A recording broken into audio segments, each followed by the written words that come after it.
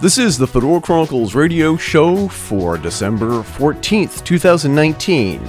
The best Crossfire hurricane investigation you've never heard of. Jason Cousino and I, Eric Render King Fisk, talk about bombshells that have been dropped by the United States Department of Justice and ignored by the mainstream media. Joe Biden literally bashes potential voters on the campaign trail in Iowa. We also further explain why online censoring by big tech is so dangerous for democracy, and debate switching political parties for a greater candidate shouldn't be something to be taken lightly. We had so much fun and so much to talk about this week, we totally forgot to remind you that Jeffrey Epstein did not kill himself. Or did we? Commentary on pop culture and current events through the perspective of film snobs and diesel punks, with topics ranging from true crime and the paranormal. It's the Fedora Chronicles News of the Week for December 14th, 2019, with Jason Cousino and Eric Render King Fisk. That's me. Stay tuned.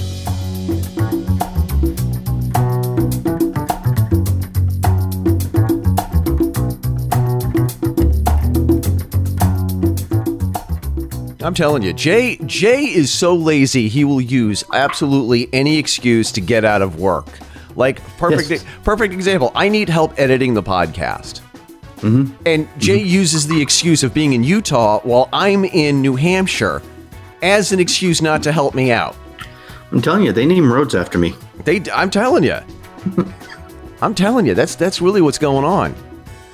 So hey, buddy, anything interesting happening in your neck of the woods with your little podcast thing there?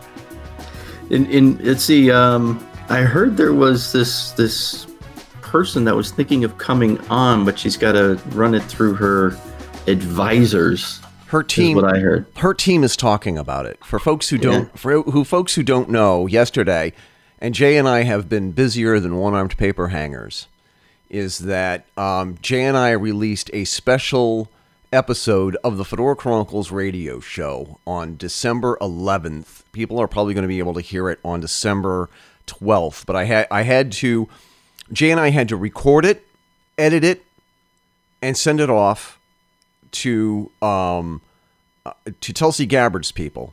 After I met with her Friday, and I talked with a couple of people who are helping with her campaign. And the entire notion is that as long as we're not crazy and stupid, and they can fit it into the schedule, and it's a benefit, it's a net plus for Tulsi, they will think about coming onto the podcast. There's a reason why, like, we're trying to talk with Tulsi, because Tulsi has been talking about the same things we've been talking about for the past 15 years on the Fedora Chronicles. And I'm just excited to talk to somebody who is crossing party lines and is saying there are some things that we need to stop doing as a country. And we have to get the corruption out of Washington, and we have to stop these endless regime change wars, and then we have to stop spending literally billions of dollars in other countries when we have an infrastructure that's collapsing in ours.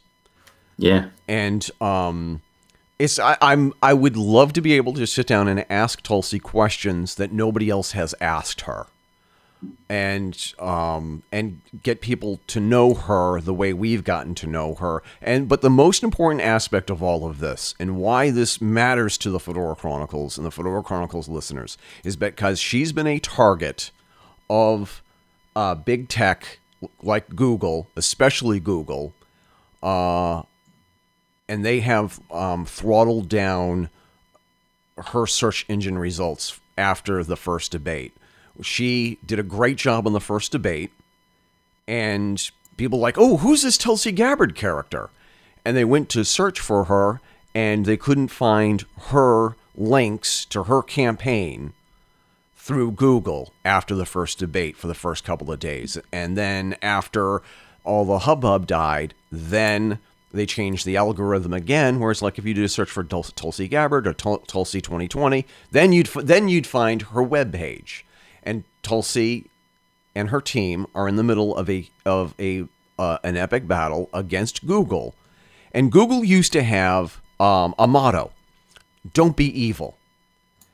And I genuinely believe that what they are trying to do is evil in trying to sway the elections for reasons I don't understand. Why are they putting... Well, go ahead. I would argue that anyone trying to sway the elections... I mean, well, all right. There's a difference between someone like you and I... Right. Haranguing on about a particular candidate, sure, or, promoting a particular candidate, and something like Google or a company like Google going out and doing what they did. Yeah. Because you and I can, we might be able to influence some people listening to our show, but sure. I think the people listening to our show are probably smarter than we are, and they're like, yeah, you guys are amusing, but no. We love you, but no. We love the way that you bloviate about conspiracy theories and film noir and trying to make the connection. You guys are so cute and adorable with your, with your connecting the dots. I don't think that it's not like, if we say vote for Tulsi, everyone's that, the 12 people that listen to us are going to go out and vote for Tulsi. Right. But someone like Google has a major impact. Sure. So this is one of those things that I generally disagree with, but the size of your impact determines whether or not you're espousing a particular, you're expressing your opinion. Yeah. Because corporations can have opinions. They often do. Yeah. Mostly it's that whatever product or service they're offering is the best in the world. Right. And profits are good. Sometimes they're right, sometimes they're wrong. Profits are good. Let's not forget that. Exactly. That's their opinion. Exactly. So, and a private citizen, even someone as influential as, say, like Oprah Winfrey. Right. There's a big difference between that. Yeah. Because Google, because of the nature of their business and the size, I mean, something ridiculous like 90% of all internet searches go through Google. And if they decide that no one's going to find out anything positive about Tulsi, all they have to do is change their algorithm, and you're only going to sites. The first things that show up are going to be negative things about her. Sure. And then we're using her as an example because it literally happened to her. It literally happened to her. And another, right. Yeah. And it's bullshit. It's bullshit. It's bullshit that they're doing it, Jay. Well, yeah, and it's also bullshit because they have for years said, well, the algorithm's the algorithm. We can't customize the results. And then they did. On the fly. From the beginning of that debate to the end of that debate, those results changed. Sure. And it only happened for people in the United States, i.e., it only happened in the case of the people for whom it mattered most, who had the only impact on her campaign. That tells you, if you're paying attention, you don't even have to understand how search engines work. That tells you they can change their results as much as they want to do what they want, when they want, and then remove them. Right. Because Monday morning, all of a sudden, it was cleared up. Yeah. Right?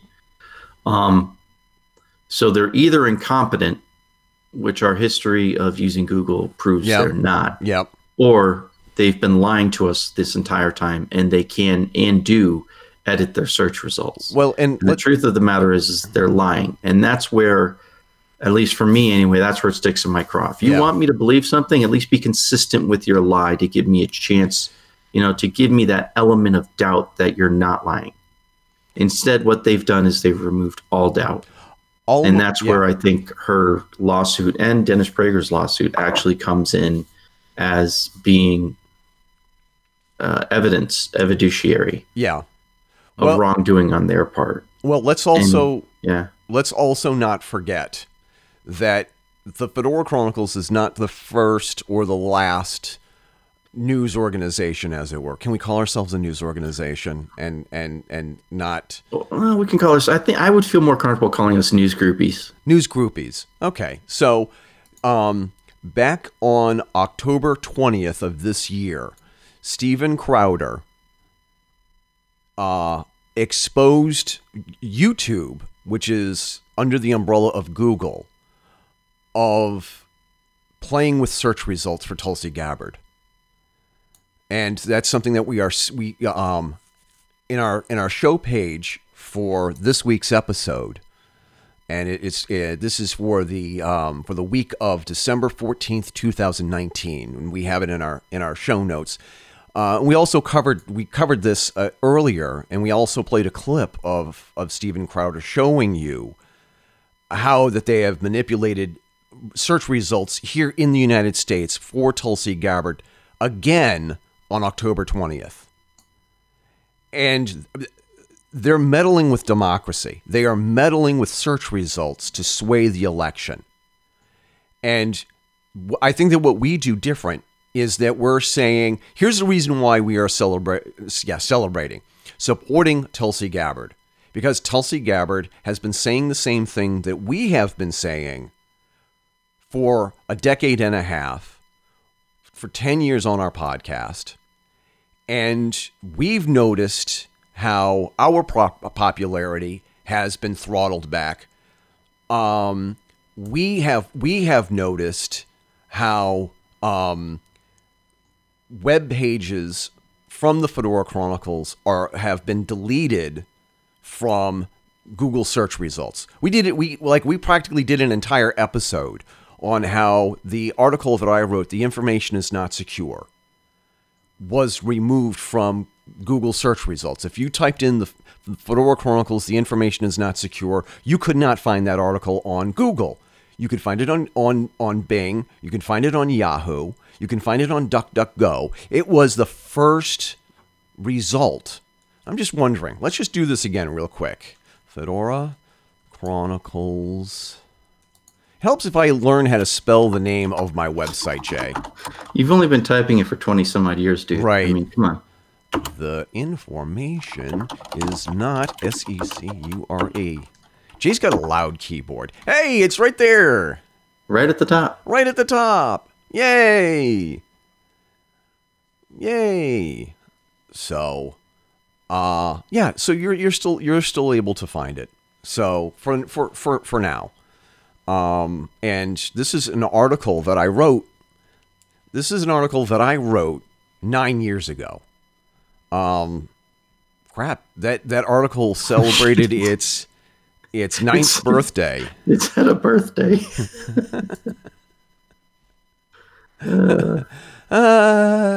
That's the one article that's brought me probably the most trouble.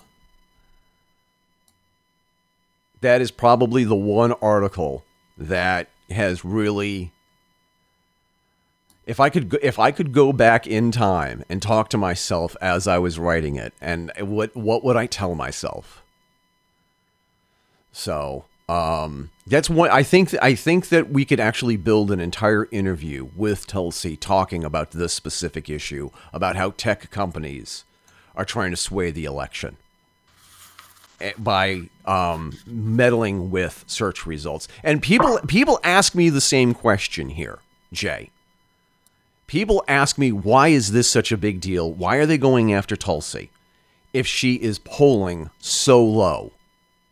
If she's not able to make it past 10%, and I'm going. This is where you and I differ in our answers. Because for me, I'd say that's a very good question. Yeah, I'd just put it back on them. That's a very good question. Why would they do that? And I'm going to share. Right. I'm going to share with you some anecdotal evidence here that something is wrong. Okay. I had no idea how many people were listening to our podcasts using the old analytics that I had, including the analytics from Google. We switched to SoundCloud, and in the past year alone, about 43,000 people have listened to our podcast in the past year alone. Damn. Okay? I had no idea that we had that many listeners. Now, I don't know how popular our podcast is. So when I joke and say that we have literally dozens upon dozens of listeners all over the world, what I really say is I don't know. And the thing is that why would, why is it so hard for me to narrow down how many people actually listen to our podcast? As soon as I switch to another hosting service for just the audio of the Fedora Chronicles radio show, That includes the Metaphysical Connection, the soon-to-be True Crime One-on-One, and the Monadnock Report, which is a podcast just for people who live in southern New Hampshire. You can listen to it all you want, if you love the sound of my voice. But the thing is, I had no idea how many listeners I had. So I used to joke about how we have listeners all over, dozens of listeners all over the world. That's because I didn't have a solid figure. And now that I have a solid figure, I'm a little angry, Jay. I honestly, I didn't know our podcast was this popular. Yeah. And that makes me angry. And the thing is that there are times when it's like I want to just like show the numbers to my in-laws and say, see, Carol didn't marry a loser. Yeah. You've been going to that therapy for anger issues, right? You said you were going to. Listen, Michelle at the liquor store is not my therapist. Simply because we talk for a half an hour every time I'm there. And I pay through the nose for the privilege to do that. That does not mean that Michelle is my therapist. Well, mine is Tammy at the. She's at the bar though. So okay. I'm more of a traditionalist than you are. So anyway, we are going to talk in this episode. Now that we're more than 15 minutes talking about the last episode and the future episode, why don't we get to work on this episode, shall we? I guess. All right. So anyway, this is a big, huge week, and Jay and I are going to try and connect the dots. And I have to admit, I'm not that good at connecting the dots by evidence that I had to repeat kindergarten back in the mid 70s. Okay. So I may not be the brightest podcaster out there, but I'm going to make these connections here and see if you can keep up. Okay. Mm-hmm. All right. So last week, Hillary Clinton was on Howard Stern, and Hillary Clinton basically laid herself bare to Howard, and nothing was held back. Nothing was taken off the table. Howard Stern asked her all kinds of questions for answers that we've been dying to hear directly from Hillary. And Dang. I heard the entire interview, and I thought Howard missed an opportunity because the one thing that I don't think that he really sort of asked her about was what's with all these campaign finance scandals that seem to circle around you but never actually touch you. What's the story with the Clinton Foundation? I don't know. Even though Howard Stern is who he is, I still think there are no-go zones for her, and everyone knows them because they're pointed out to them ahead of time before she shows up. That would be my guess. But Hillary Clinton talked ad nauseum about the 2016 campaign and what went wrong. And I don't think that she actually came out and she blamed herself and said there are things that I should have done. Like I should have gone to the flyover countries. I should have gone to more of middle-class, working-class Americans and met with them and talked to them one-on-one, face-to-face, gone to town hall meetings. I don't think that she mentioned that at all. And and I apologize because there are some times that I did nod off, trying to keep up. And there's only so much coffee you can drink before it starts having the reverse effect. And she gave this talk at during the Howard Stern show. And this is just days before the release of a couple of reports that are really sort of earth-shattering. First one was a Horowitz report. And I'm trying to see if I have my timeline right.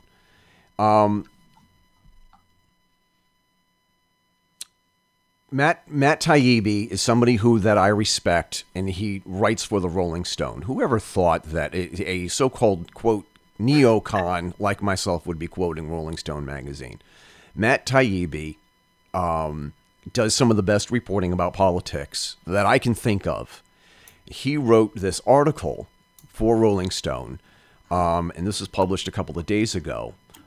Collaboration Zero, an Inspector General's report reveals the Steele dossier was always a joke. The report throws water on the one, quote, deep state, unquote, conspiracy theory of Russian investigations, but validates complaints about fake news.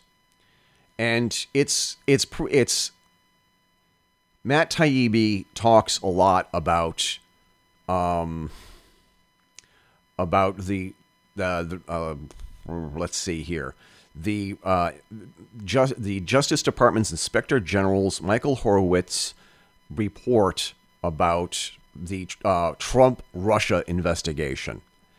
And Matt Taibbi goes on to sort of explain how all of this was based upon a bogus document from a gentleman by the name of Christopher Steele through a quasi-bogus think tank group called Fusion GPS, something we've also talked about ad nauseum about.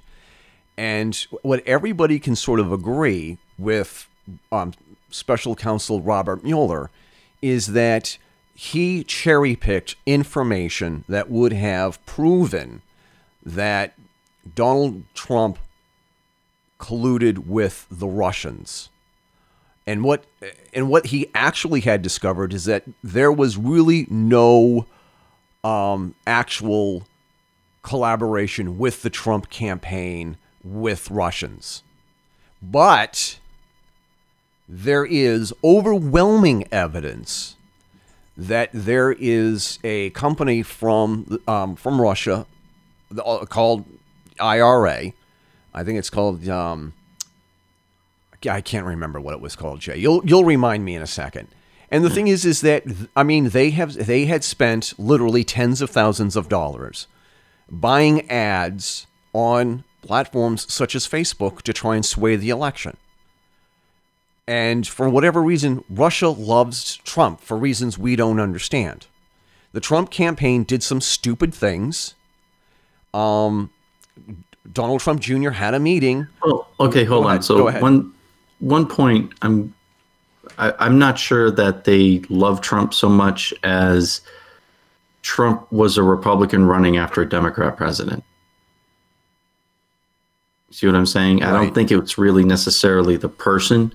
I think it's just they want to see us going from one extreme to another as much as possible. I think that you cannot deny that us being in disarray and fighting over little petty shit. Shit helps Russia. This makes Russia look good. Whether you want to admit it or not, this makes Russia look good with us fighting against each other over stupid stuff. Yeah. And the thing is, the Horowitz report is pretty damning. It pretty much came out and said that there is an obvious bias within the FBI. They violated some of their own rules. They ignored some of the Overwatch. They ignored procedure in an effort to hang Trump. And we have also the link here, the Office of the Inspector General, U.S. Department of Justice report. It is the review of 4 FISA applications and other aspects of the FBI's Crossfire hurricane investigation, which is pretty much an investigation on the investigators. And you can go through, and it is probably about a 10, 11, 12-page summary of what... The link you sent me? Yes, the PDF file that I sent you. The PDF file you sent me is 480 pages, friend. Right. No, the introduction to it, the summary. Oh, okay, the summary. Yeah, the summary. Well, I'm on page like 13 of it now. Right. And I mean, basically, it's saying that they ignored standard procedures. Yeah. And they had, again, they cherry-picked things that would make Trump look bad, but they ignored the aspects of the Hillary Clinton campaign. Don't look at that. Avert your eyes from it. Shut your eyes, Marion. Don't look at it. Ignored the parts where there was collusion with the Hillary Clinton campaign and Fusion GPS. They purposely ignored that. And and after skimming this, there's a lot of other aspects where Peter Strzok purposefully guided aspects of this investigation to look at only certain aspects that make Trump look bad. And it's really sort of clear after reading the introduction that there was a huge bias against Trump, and there was a huge bias that's pro-Hillary. And that and that we spent the first 15 minutes talking about how Google and other social media platforms and other search engine tools are trying to sway the election for reasons we just don't understand. This here is a report about how the FBI has been, I don't want to say fabricating evidence, but they're sort of like the illegal wiretaps into Trump and the illegal surveillance of Trump to try and play getcha. One of the things that you and I had talked about earlier is that by all means there should be an investigation into the president-elect or a presidential candidate. He should be vetted by somebody. You say it should be somebody like the U.S. Marshals or the Secret Service. Mm-hmm. Okay? There's an argument to be made that if there is evidence that the president is a foreign agent, that should be looked into. There should be a full-bore investigation. Yeah. What this report basically says is that there was an investigation in the FBI, and they kept digging and digging and digging. They misrepresented the evidence that they had, the evidence that they gathered. They misrepresented where the information came from, and they misrepresented the links between one campaign that was trying to, quote, out the other campaign.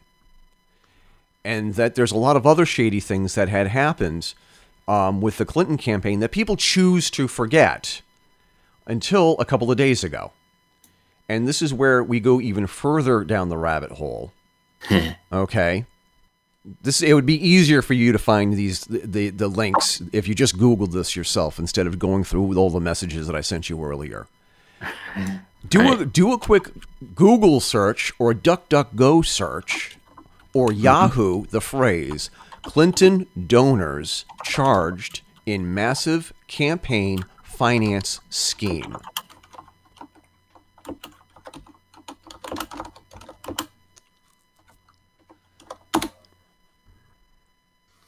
And it shows up right on Yahoo from December 4th. So December 4th. And a witness in the Mueller investigation. 8 people, including major Hillary Clinton donors and witness in the Mueller investigation, have been charged in a massive campaign finance scheme, the Justice Department announced Tuesday. Individuals conspired to make and conceal conduit and excessive campaign contributions valued around $3.5 million in the 2016 election campaign and beyond, according to the announcement. Although the indictment does not specifically name the recipient of the donations, it's clear that the contributions went to groups allied with Hillary Clinton's presidential campaign. Of those charged, George Nader, a Lebanese-American businessman who has a witness in the Mueller report. Nader was also caught in 2018 in possession of child pornography, but received partial immunity in exchange for testimony in the Mueller investigation. Holy shit. Holy cow. So a witness in the Mueller investigation has just been charged with corruption, funneling illegal funds, or funds that we don't know the origins of these funds, to the Clinton campaign. And that article that you just read stems from Tuesday, December 3rd's press release. And this is from the Department of Justice, United States Department of Justice, Office of Public Affairs, for immediate release. California's CEO and 7 others charged in multi-million-dollar conduit campaign contribution case. And this is a lengthy read.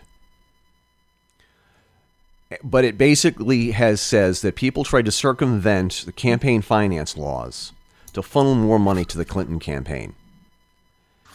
And simultaneously, Hillary Clinton was having fundraisers that were supposed to be for down-ballot races throughout the nation, but instead went to her own campaign.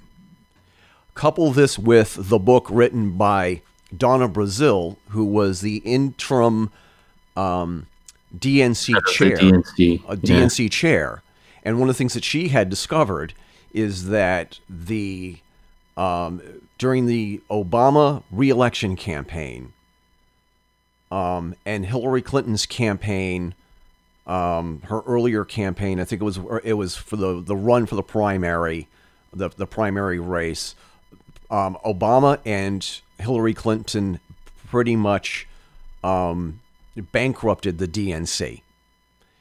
And Hillary Clinton, quote, floated a loan, unquote, to the DNC with the understanding that she would be the party favorite leading up to the DNC convention.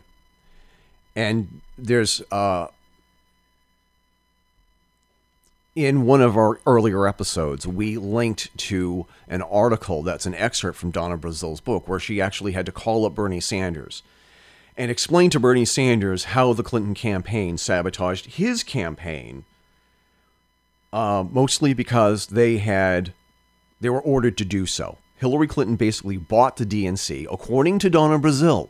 The Clinton Foundation and Hillary Clinton, Team Clinton, the Clinton campaign, the Hillary Clinton Victory Fund, America for Hillary, Hillary is Ready, whatever she called her campaign, basically bankrupted, drained the coffers of the DNC, and then gave the DNC a loan to cover their costs, with the understanding that the DNC would give Hillary full support during the primary run leading up to the 2016 convention and beyond. And obviously, Bernie Sanders is furious. And then the aforementioned interview with Howard Stern, Hillary Clinton was explaining how she's, still angry and hurt by what Bernie Sanders did to her during the 2016 primary race. And Hillary Clinton came right out and said that Bernie Sanders hurt her chances to win the election. How exactly did Bernie Sanders hurt Hillary Clinton? Well, he should have been the guy that was the candidate, not her. Yeah, but exactly how did Bernie Sanders hurt Hillary Clinton? Did I misphrase the question? Well, no. I mean, that's the threat that he posed to her. Right. And in the truth of the matter, that's all that really is the motivation. He was a threat that needed to be eliminated so that it was her turn. What does this sound like, Jay? Sounds like a mafia movie. It does. It really does. Godmother, I don't know what to do. I don't know what to do. Can you help me? How are you going to help her? I'm going to make them an offer they can't refuse. Right? Yeah. So, with all of this news coming out, I think that those are the two big bombshells. And meanwhile, we're ignoring all of this with the coverage of the impeachment hearings against Donald Trump that's dominated the news. I think that these are two huge news items that nobody is talking about. People who are connected with fundraising for the Clinton campaign have been charged with corruption. Or what would you call this? I don't know if you could call it corruption. I mean, the criminal activity. Yeah. Because they violated the law. Kind of campaign finance laws. But that's it. I mean, are they really colluding with the Russians? Are they? You know what I mean? Is it right? As far as what goes beyond that, I don't think I know enough to really say. It's sort of like an aspect of the enemy of my enemy is my friend. Donald Trump is the enemy of the Clintons, and the Clintons will collude with anybody who can get him out of office. Yeah, I mean, I don't know. There's certainly an element of that. Yeah. What I wonder about, though, is are there any political ties between the Clintons, because I can't really call it a campaign because she hasn't announced she's going to run yet. Right. And the Trump campaign and the Russians. Right. I think the truth of the matter is the Russians don't really give a fuck who becomes president. They really don't. I think their main interest in messing with us is just that, to mess with us. Yeah. They know that if there's a whiff of one of the people campaigning, that if there is a whiff of Russian money being funneled to them in some way, shape, or form, it's going to wreak havoc and chaos. Right. I suspect that there was money donated to several other candidates, and I think they did it purely because, well, at some point someone will figure out, you know? I mean, I don't think there was anything collusionary between the Russians and Trump, or the Russians and Hillary, or the Russians and anyone else that may have received money from them. Right. You know, I except for maybe the Communist Party, but still, you know, it's their interest is just to see us chase our tails, to stand on either side of an imaginary dividing line, point fingers at each other and yell. You know, that's their interest, because our infighting is amusing to them. Oh, sure.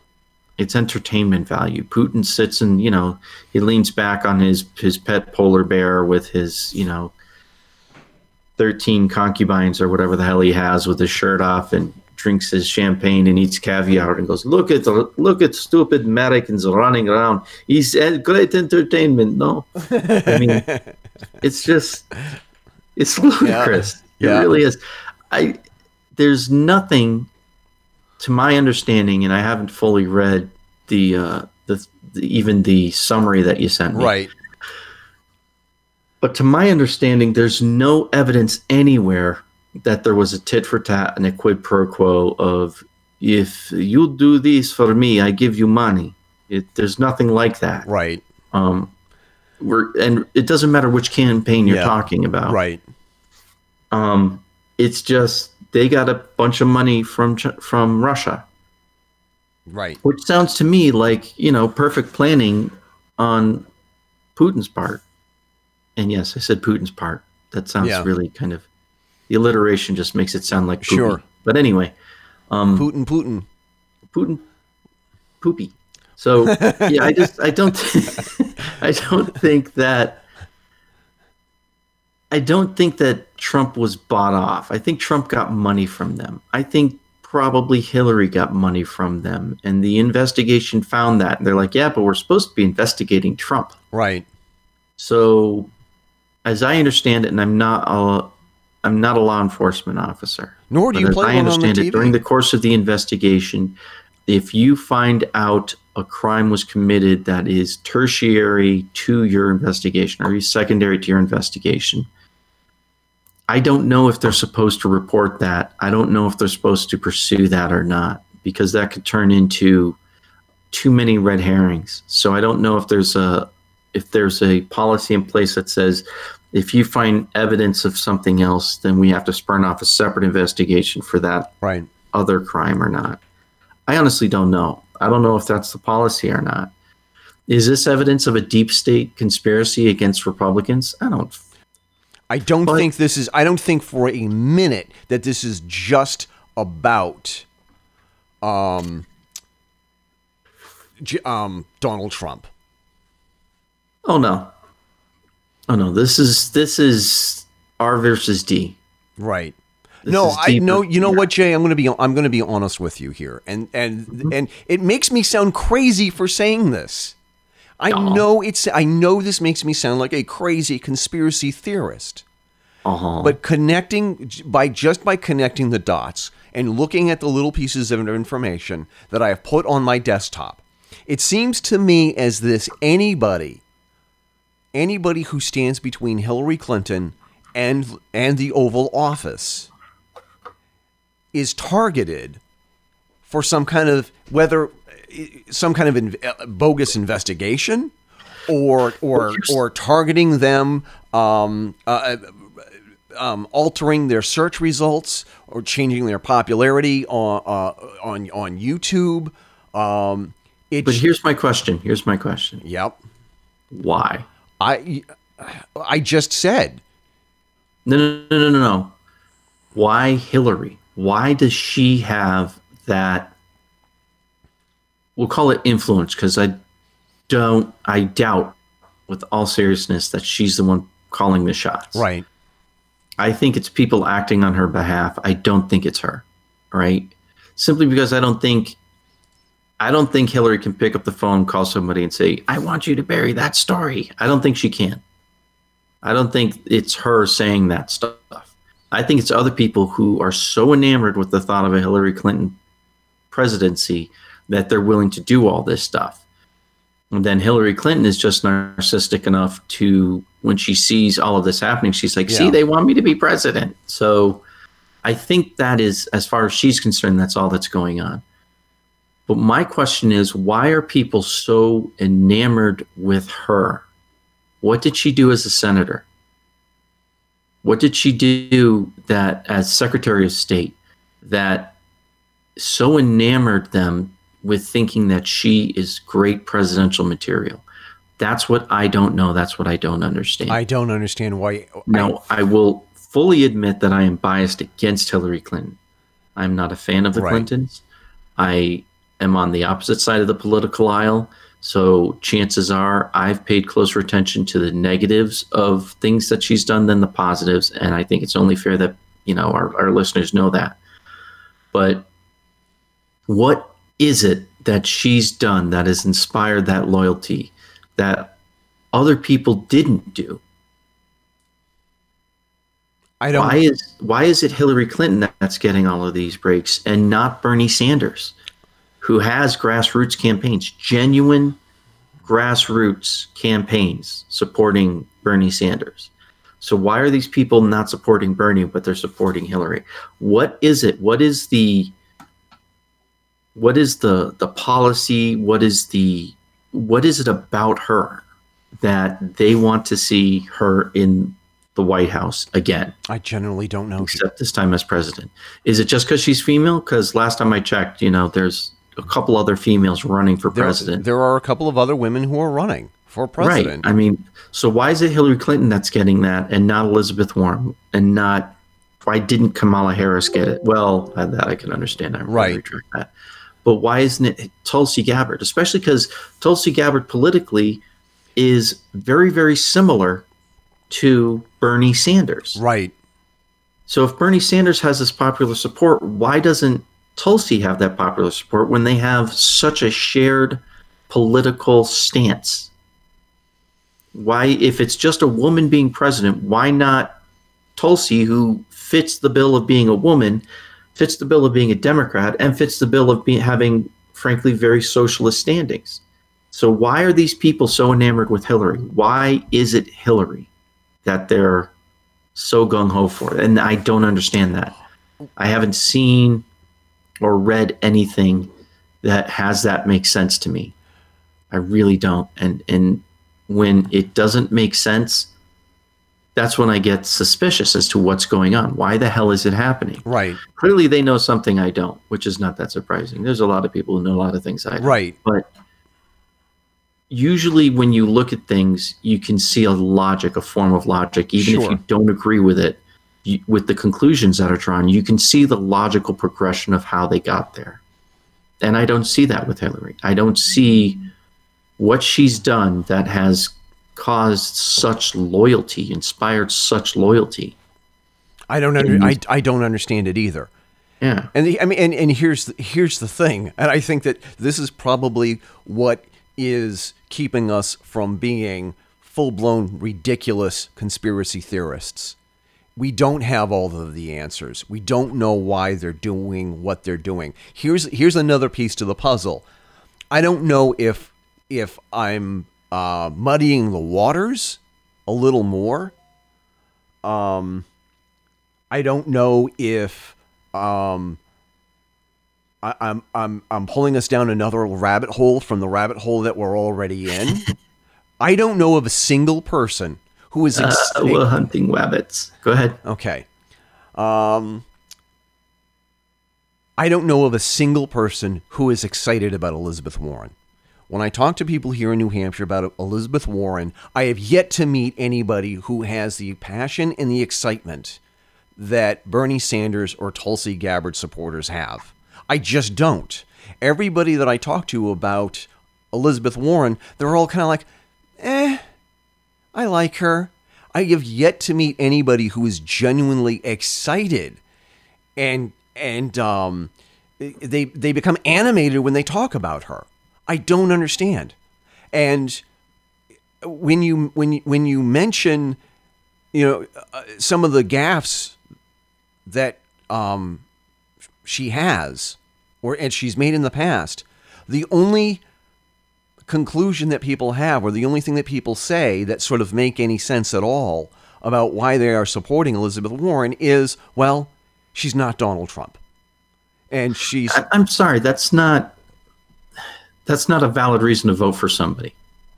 I'm not a fan of the anyone but X, right? Right. It's not enough, like when Barack Obama was running for re-election, right? Right. And he was running against Mitt Romney. Right.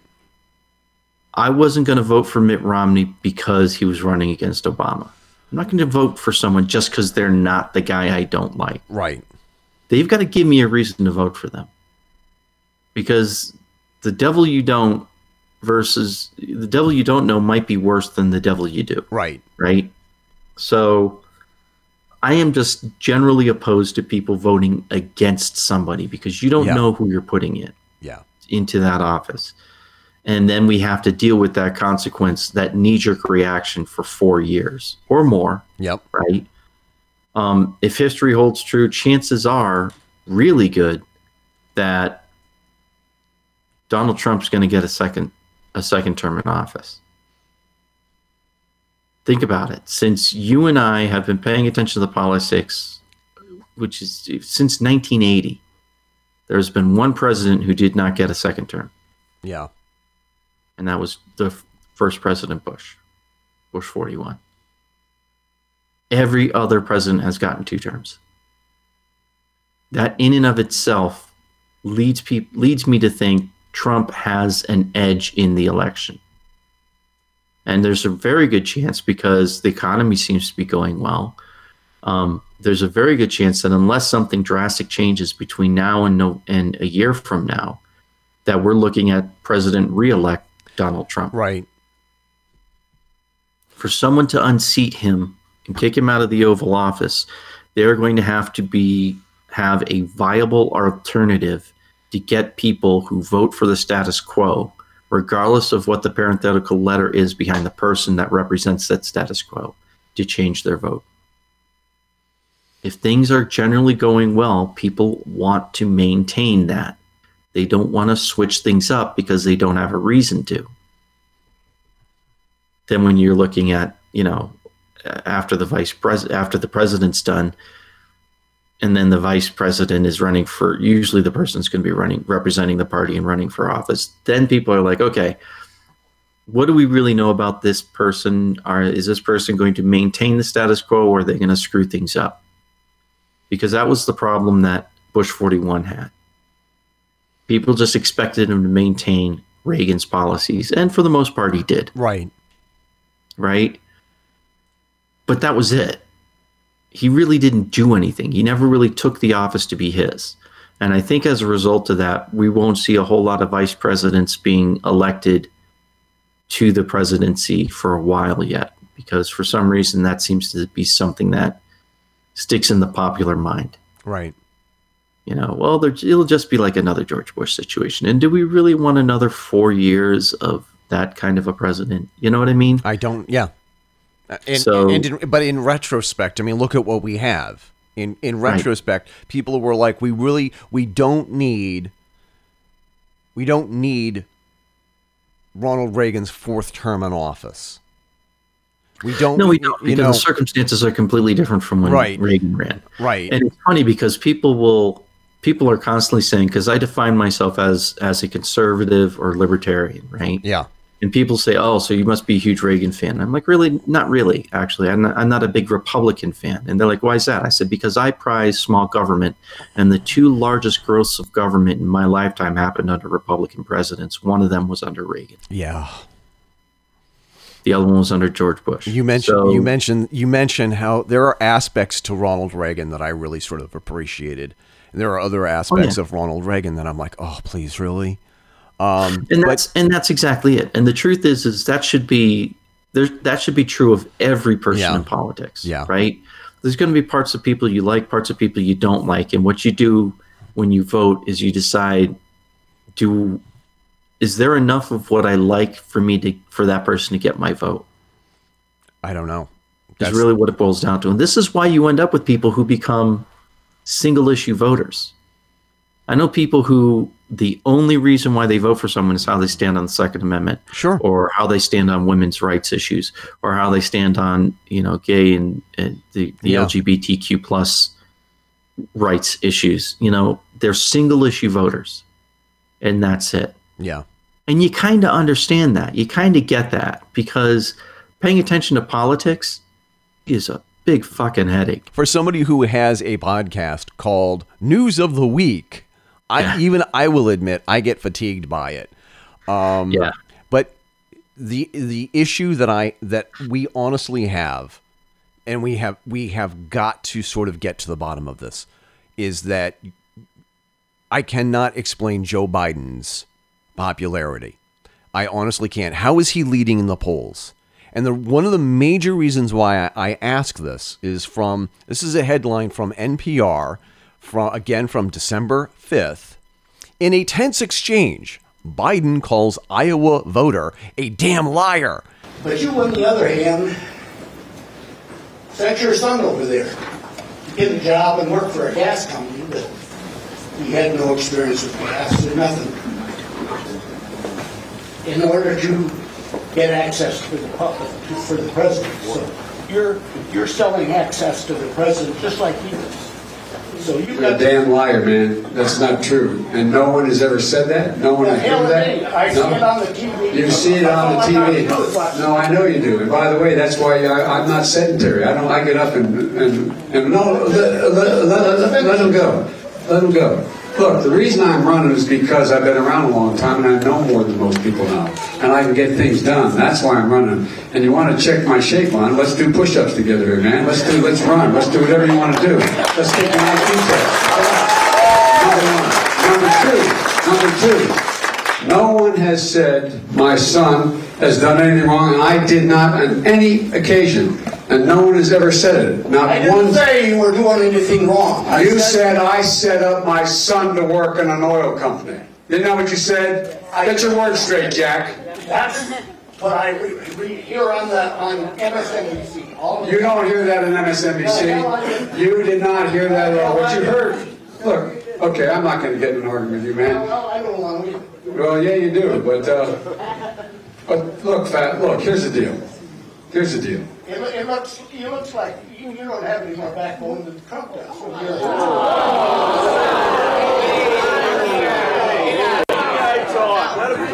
Any other questions? And challenges him to an IQ test. I think also he challenged him to a push-up contest. And a race. Running race, yeah. And so the story behind that is that the guy was, I think he was probably like a Trump shill. You And think he was so? in there, and he basically called out Hunt Biden on. He asked him a question about how he feels about his son getting basically a sweetheart, being put on a board of a corporation in the Ukraine when he doesn't have any experience justifying getting that position. To which Biden got pissed off and went a little off the handle. Right. Now, people talk about Trump being not presidential in his behavior, and they're right to do so because he isn't. Right. Is that what you want in a president? Because in politics, they're going to push personal buttons. Yeah. And there is a part of me that wants to see on C-SPAN the president of the United States and the president of some other country talking to each other, and then all of a sudden one of them turns to the other and goes, "You are a liar!" You know what I mean? But I want to see that just because it would be amusing to me, because those things tend to be so dry in presentation and everything. Yeah. Because everyone wants to appear that they're the better person, kind of a thing. Yes. And Biden clearly doesn't give a fuck about appearing as the better person. He really doesn't. He's going to do something like that. If it was that really, if that happened in the general election and Biden was already the nominee, that would have been his Mike Dukakis in a fucking tank room. It really would have. Yeah. And just everybody stop what you're doing. And if you can, just do a Google search, Michael Dukakis in a tank, or in the tank. In fact, if you type in Michael Dukakis, the first autofill on Google is Michael Dukakis tank. Which is just fucking hilarious. To this day, and by the way, it's Mike as in Mike, Dukakis, Dukakis. And it is probably, to this day, it is probably one of the funniest pictures. Yeah. I mean, seriously. He's in a suit with a helmet on. It is literally. They put like this overalls over the suit, and anyway. It's literally. If as a presidential candidate you can't handle someone saying, "Oh, what about this conspiracy theory?" without getting mad, and then the guy he called him a damn liar, and then the guy mentioned something else about about his age, because apparently Biden's like 77 or something. Yeah. And he's like, is your age a factor? And he's like, age a factor? I challenge you to an IQ test, and he kind of went off like that. Right. And he gets basically reminds me of when, what's his name there? He was on the Oscars when Billy Crystal was hosting, and he got an award or something, and he did a bunch of push-ups. Oh yeah. It was Jack Palance for his role as Curly in City Slickers. And City Slickers is like it's in one of my top 50 movies of all times. Well, it's an awesome movie. It is. The image of him, because at the time he was like 71. Yeah. And he dropped down on the floor in a fucking suit and started doing push-ups. That's kind of what it felt like, you know? And at the time, everyone thought Jack was a little off for doing that. And now they know. It's damn impressive he could pull out that many push-ups on a whim. I mean, but at the same time, that is. And is that what you want in a president? Is Joe Biden getting pissed off at a random voter, one of his constituents, as a national figure? Yeah. Calling the man a damn liar? I mean, you would think someone running at the national level for president of the United States, when confronted with a question like that, would say something more closer along the lines of, well, I understand where you're getting that information, but you have to understand there's misinformation out there, blah, blah, blah, blah, and giving the politically correct answer. Yeah. On the one hand, I am happy to see someone getting passionate. But on the other hand, there's a reason why people who do that don't end up sitting in the White House. Could you just imagine Joe Biden saying, "You're a damn liar," and then you hear this pounding on the desk, and he accidentally hits the red button and launches the nukes. Yeah, that's not gonna happen. That's like, what's his name, Dean, Howard with his Dean scream. Yeah, the Dean scream that ended his campaign. Yeah, this should be ending Biden's campaign, but why isn't it? Again, I don't think there's any candidate in the field right now on the Democrat side that has fully seized the Democrat Party's attention. I think there's some that appeal to certain elements within the Democratic Party, which on the one hand is actually, I think that's a good thing, because now the party has to come together to unite under somebody, right? So people are going to drop out and things like that. So as part of a primary process, I think that's good that you don't have this one person who's clearly the front runner. Everyone else is way back behind. I think it's good because the Democrats, there's people that support people like Tulsi who are like, hey, listen, here's the problems, let's fix them. Right. And then there's people within that party that are like, anyone but Trump. Exactly. And they glom into whoever happens to get most of the news reports. Whoever is leading in the polls. Right. And then you've got the people who are strong on their domestic policies who are, for the most part, Bernie Sanders supporters. Right. They want that socialist agenda. Yeah. So, I don't think it's necessarily a bad thing that the field is starting to whittle down right now. I think it's a good thing. I think the Democrats Party kind of needs that to really resolve their internal identity on who they are and how they want to present who they are to the country. Just like, when it was, what'd they call it? The pack of 18 or the pack of 16 or whatever it was. Yeah. In the run-up to Obama's reelection, and they had 27 Republican candidates. Overall, that was a good thing because you've got to whittle that down.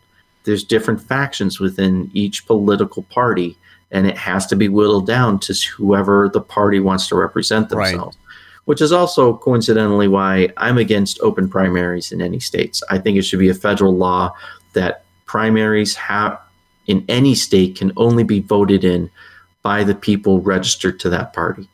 Well, then because primaries are about who the party wants to represent them. Right, but if you've got a bunch of Democrats and independents voting who represents the Republican Party, then it's not the Republican Party's candidate, and that's how you end up with people like Donald Trump being the fucking rep. Because a lot of Democrats, there was a push at the time, a lot of Democrats voted for Trump because they thought he'd be an easy guy to beat. And boy, were they wrong. But here's the problem, Jay. I'm switching. Yeah. I'm registering as a Democrat so that I can vote for Tulsi in the New Hampshire primary.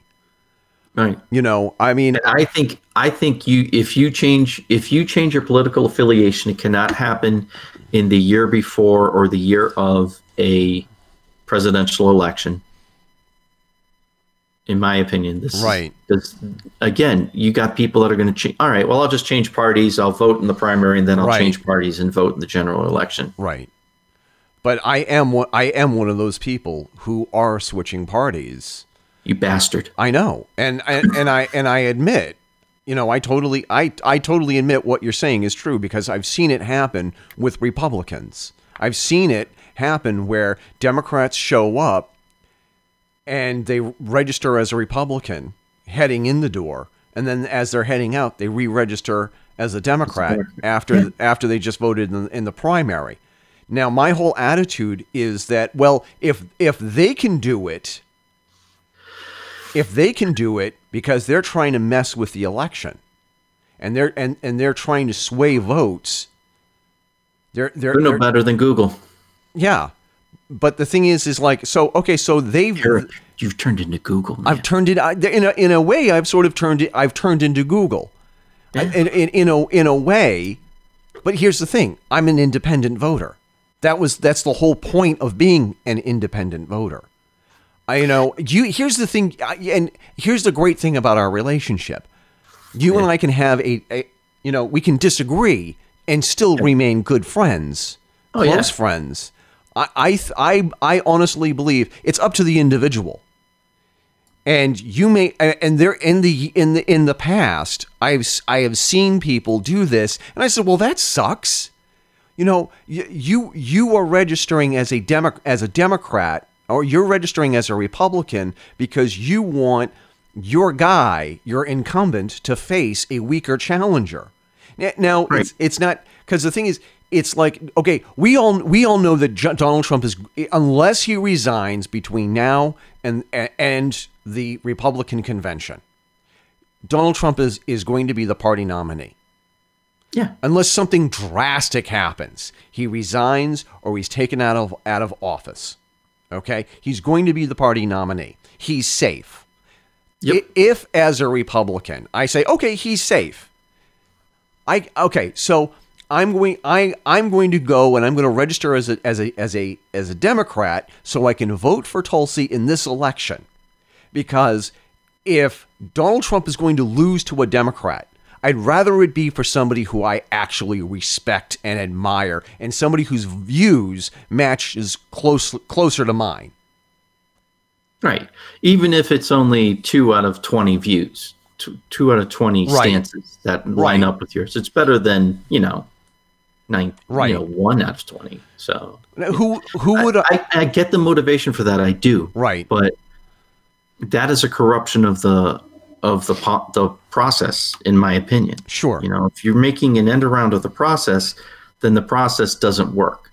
We have no right to bitch about how we've got shitty candidates when we're not seeing representatives of the parties representing the parties. Yeah. What we're seeing is a mishmash of people within the party and people outside of the party saying who they want to represent that party.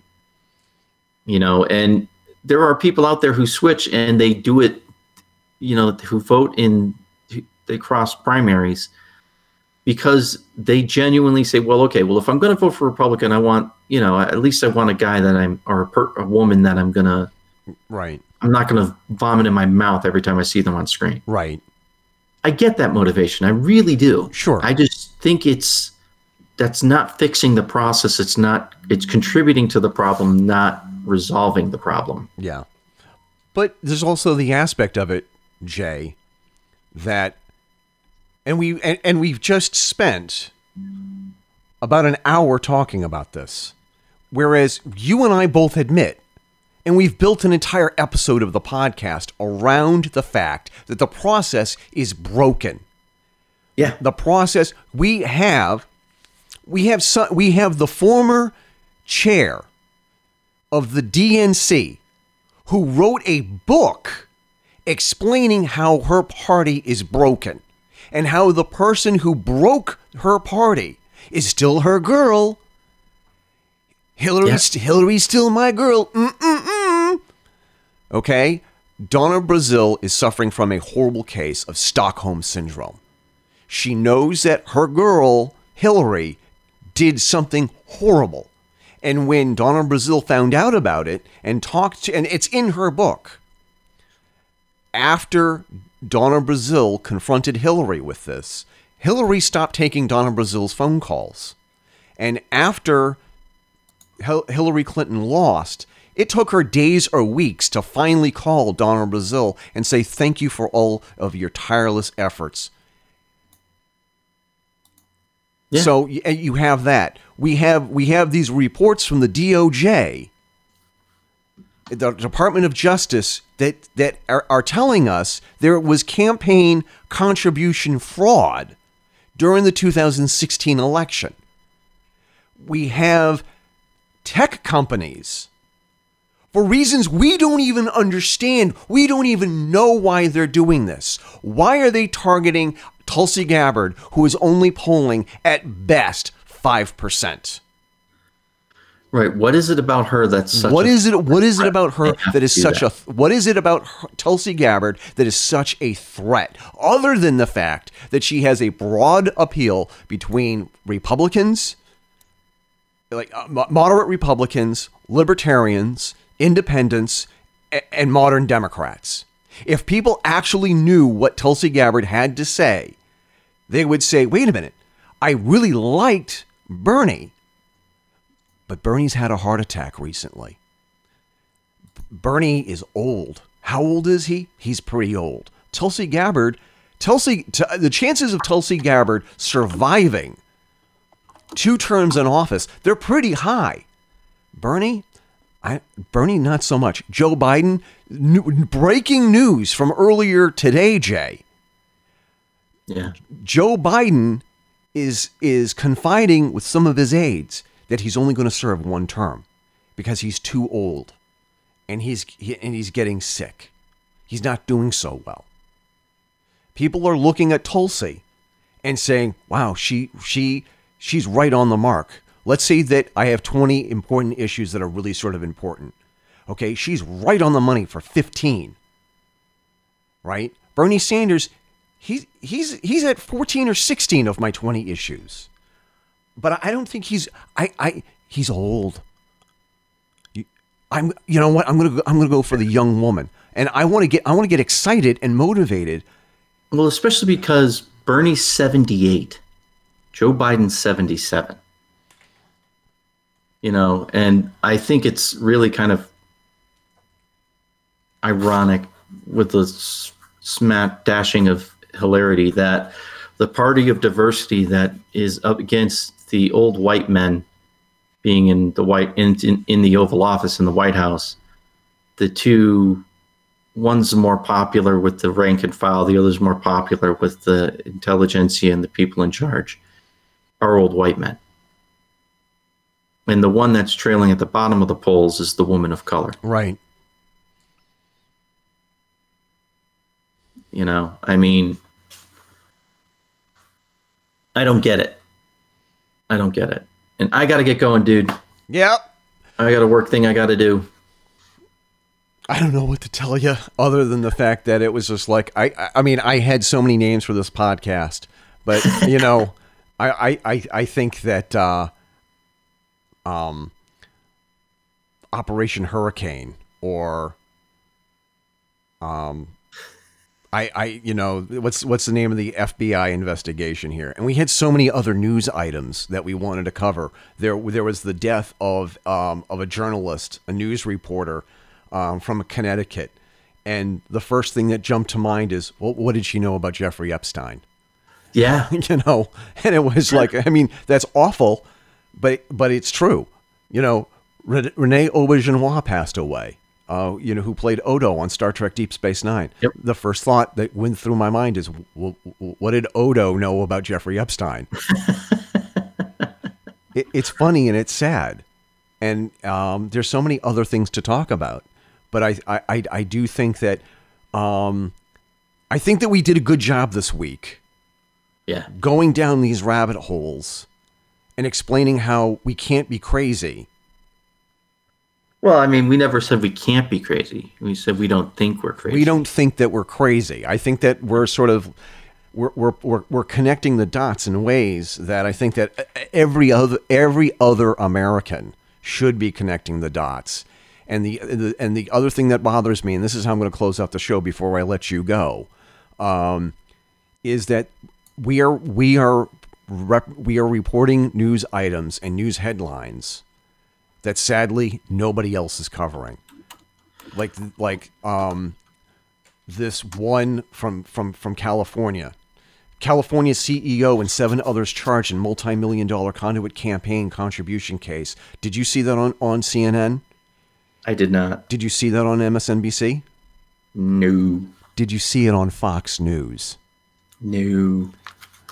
There are people out there who are hearing about this for the first time on the Fedora Chronicles radio show, and that scares me, Jay.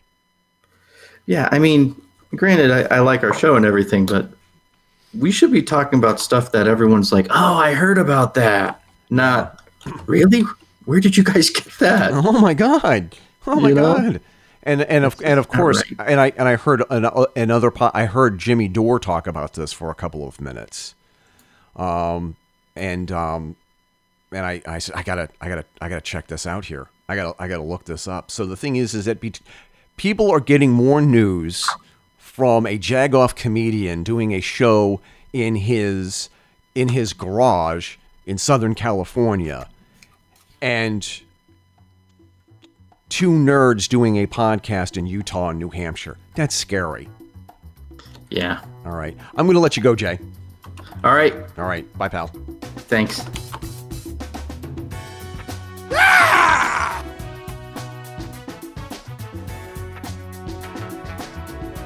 Congratulations on surviving another episode of the Fedora Chronicles radio show with hosts Jason Cousineau and Eric Render King Fisk. Find out more about the Fedora Chronicles by visiting our website, thefedorachronicles.com. That's where you can find our past shows, show notes, and recent articles. Follow us on Twitter, Facebook, and Instagram by simply searching for us on those platforms. Don't forget to join our group on Facebook after you found it so that you can keep up with what we will be talking about in the next episode. Facebook, Twitter, and our email address, fedorachronicle@google.com, are great ways to drop us a line with comments and show topic suggestions. We might even read your comment on the air. Support the show by contributing to our Patreon page, patreon.com/Fedora Chronicles. For a mere $1 a month, you get early access to the podcast, updates on what we're doing, and for $5 a month, you get all that and a t-shirt or coffee mug. Terms and conditions apply. And thank you to all of our listeners who are already contributing. You can also support the show and show off your incredible, impeccable taste by buying our merch at Zazzle.com/Fedora Chronicles. 12.5% of every sale goes directly into keeping this podcast and all the others on the Fedora Chronicles network on the air. That's Zazzle.com/Fedora Chronicles. The theme song for this show is Royal Flush by Olive Musique. The Fedora Chronicles radio show is edited and produced by Eric Render King Fisk, who co-hosts the show with Jason Cousineau. Copyright The Fedora Chronicles 2019-2020. All rights reserved. On behalf of Jason Cousineau, this is Eric Render King Fisk signing off and reminding you to keep your chin up and your fedora on.